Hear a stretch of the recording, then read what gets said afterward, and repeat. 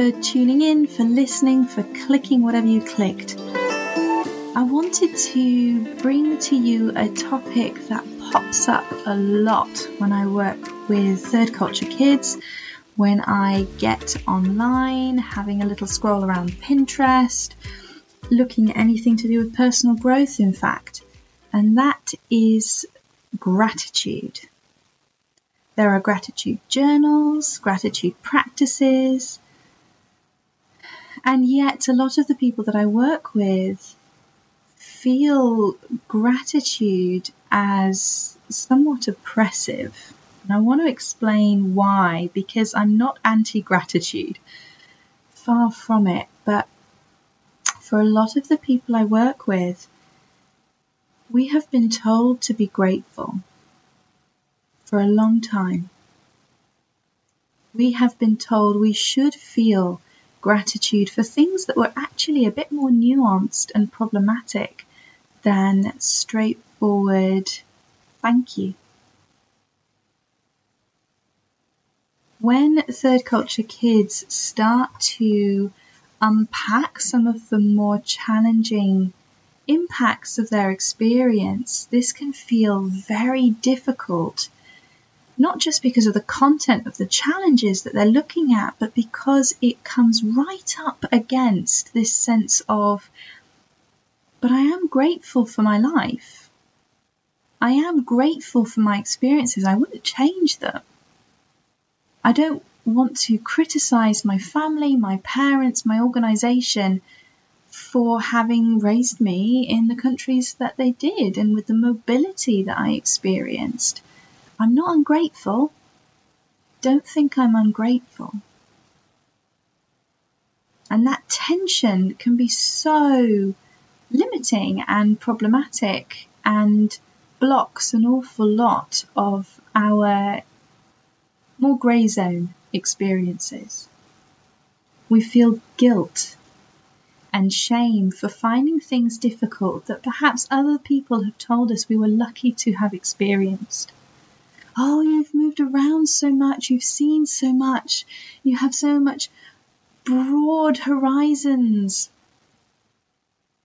You got to do field trips there. You got to learn these languages. You've had these opportunities. Yeah, we have. But that isn't something that is always straightforward. We know that from our experience, but it's hard to find a narrative that helps us explain the nuances of that without sounding ungrateful. And so cue guilt and shame and burying things that were harder to talk about. Gratitude can become a burden when it becomes something we owe other people. Say thank you, we tell our children, and it kind of lands a bit heavy sometimes. They were grateful, but now they've been told to be grateful, and now they're not very grateful.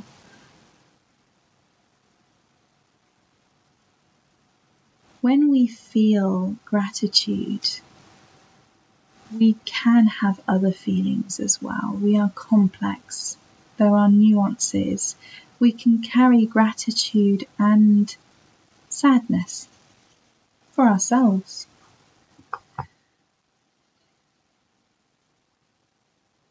Something that has been very true for me, and I share with you today in case it's very true of you too, is that gratitude was oppressive for me and not very safe. It shamed me.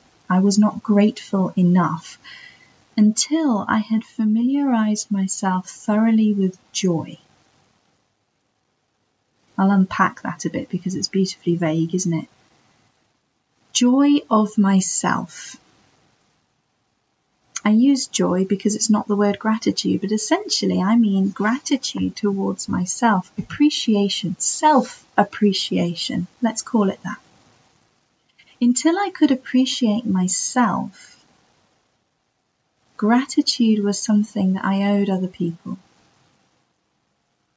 joy, noticing the things that give me joy, unlocked my ability to feel grateful and safe with it.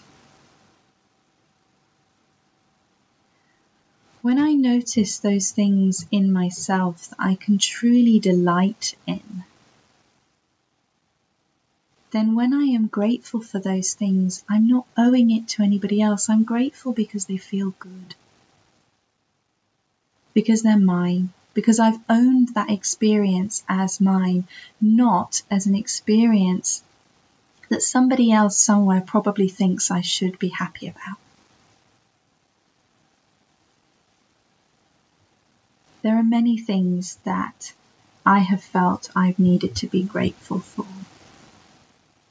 Some of the things I've already mentioned, the opportunities I had to travel at such a young age, the exposure to so many amazing cultures and people,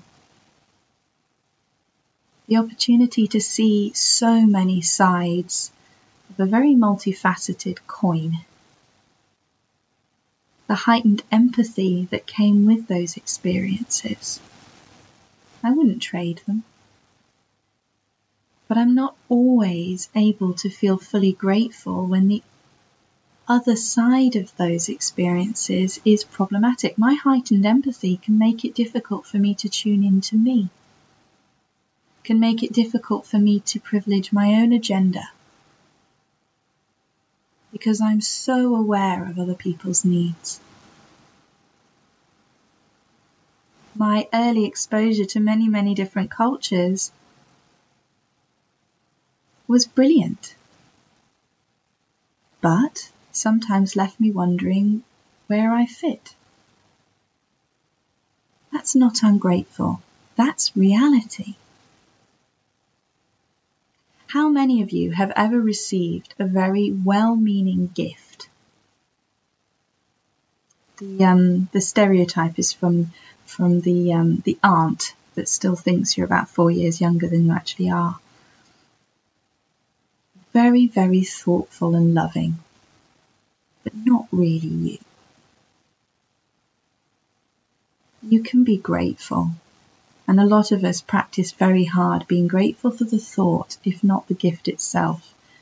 And even that's not good enough of an example, because we are grateful for the gifts of our experience. They make us who we are.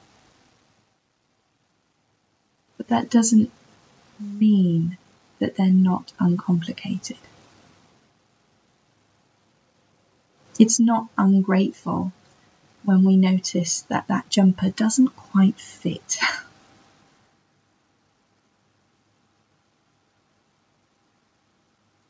Or that that computer game doesn't quite work with the systems we have at home.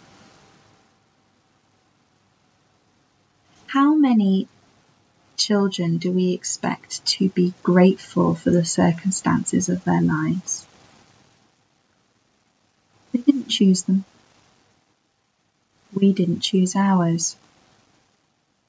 We can appreciate them, we can learn from them, we can delight in them.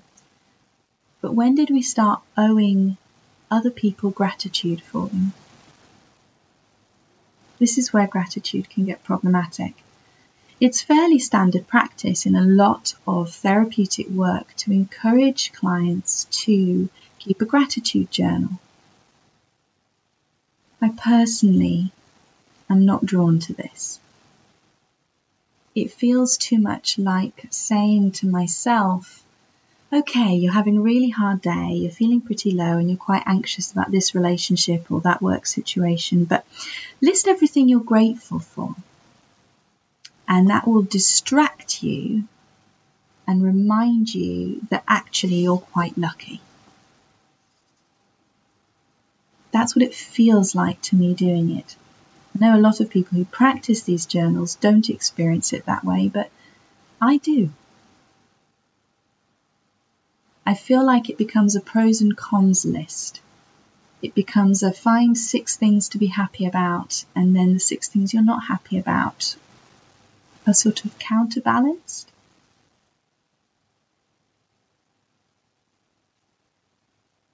I end up feeling shame, and I end up writing things on that list repeatedly, such as I have a roof over my head, I have good food to eat, I have good people in my life, all of which are true, and all of which I'm grateful for. They don't actually fix that particular anxiety of the day.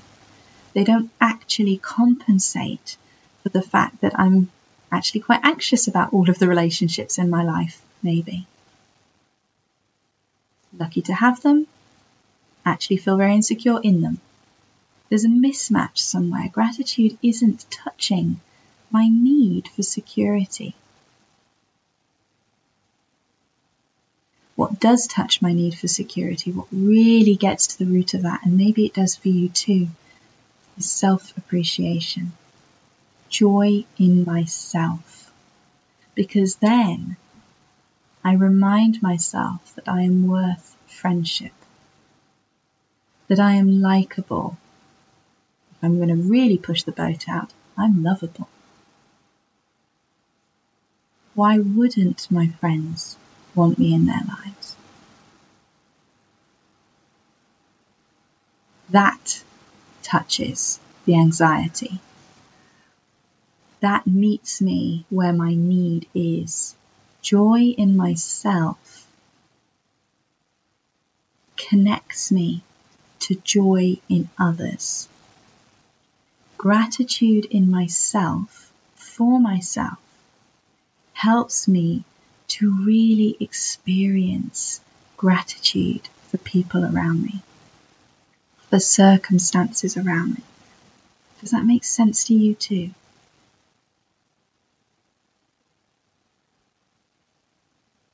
It can feel like hard work, listing things to be grateful for, and somewhat self-chiding. But listing the things that give me joy about myself, somehow that's harder, but more sustained, more nourishing. If any of this is piquing your interest, get onto my website. There's a resources tab. And under that resources tab is another tab. I'm a fan of the download tabs. And it's downloadable resources, I think it's called. Under there is a easy download printout worksheet, I believe called Noticing the Joys of Myself, or Understanding Myself Through My Senses, something like that. Well, I should have a proper look, shouldn't I, while I'm online with you. And what this does is it tries to really get into our own experience of ourselves via our senses. Where the joy is. It asks us to just map through what we have experienced that day via each one of our senses that has given us joy, that has given us joy, not that should have given us joy, that has given us joy. It's called Using Our Senses to Nurture Ourselves. It's towards the bottom of the page, I've just checked. So each day, it can only take you 5 minutes. What have I seen today that gives me joy? What sensation, what have I felt today? Is it a fabric? Is it the wind on my skin? Is it the brush through my hair? What have I felt today that gives me joy? What have I smelt? What have I heard? What have I tasted? It's a very grounding thing to notice our visceral experience of goodness and joy. I think the worksheet walks you through doing this for about 5 days. And then on the 6th day, it asks you to sort of have a look back over the last 5 days and see if there's any patterns emerging? Are there particular sights that capture you every day? Particular sensations? What patterns can you notice? And then make a plan to get more. Seek the joy, chase it. Because when I notice continually that the smell of coffee gives me joy, I've learned something about who I am. I can give myself permission to actually register that maybe I'm a bit of a coffee snob. Maybe I really delight in a particular brand or particular quality of coffee. Maybe there's a ritual around making it that just grounds me in a little bit more of what I'm about and who I am. And it can feel such a mundane thing. We often don't give it very much space when we think about our identity. But this is day in, day out performative self. Are there particular fabrics that I am drawn to? Okay, let's fill my life with them. Let's get more of them. A lot of us who grew up between cultures, moving around, we made do. We did a lot of adapting to what gave other people joy. Either because we were the outsider, it was our job to adapt, or because we weren't going to be there long enough to really feel invested in figuring out how to make this place work for us. Intentionally introducing joy experiences throughout our week is the most life-affirming thing I think a lot of us can do. And somehow being grateful ties into this. I start to delight in who I am. Look at me being me, making a fuss about coffee. Look at me being me, buying that fabric that I've loved for so long. Look at me being me. Look at the way I experience the world. Then there's gratitude. Then gratitude becomes born out of a very solid sense of our own experience. It's not burying anything. It's not born in anybody else's experience. It's ours. The delights of life, the things that we are grateful for, we can't receive them fully if we feel guilty about it. You can't receive a gift you feel guilty for getting. We push these away, or we hug them close and we let Auntie Joan think that we're still really into horses when we're not anymore, for fear that us showing up as us will alienate us from our relationships. If we're not grateful about the right things, people will leave us. We're often carrying a very deep belief somewhere along those lines. Connecting to self helps us to accept the things that we find joy bringing. And then when we share these with others, they become invitations to joy for them too. And somehow morph into a gratitude that is light, that is playful, not duty-bound, but joyful. Let me know what you think of this. Let me know if you download the resource and how you find it. I hope all of you find joy in yourselves today, tomorrow, forever. Abundance of joy, that every time you look in a mirror, you smile, give yourself a wink, and say, there you are. Thank you for listening. Have a good day.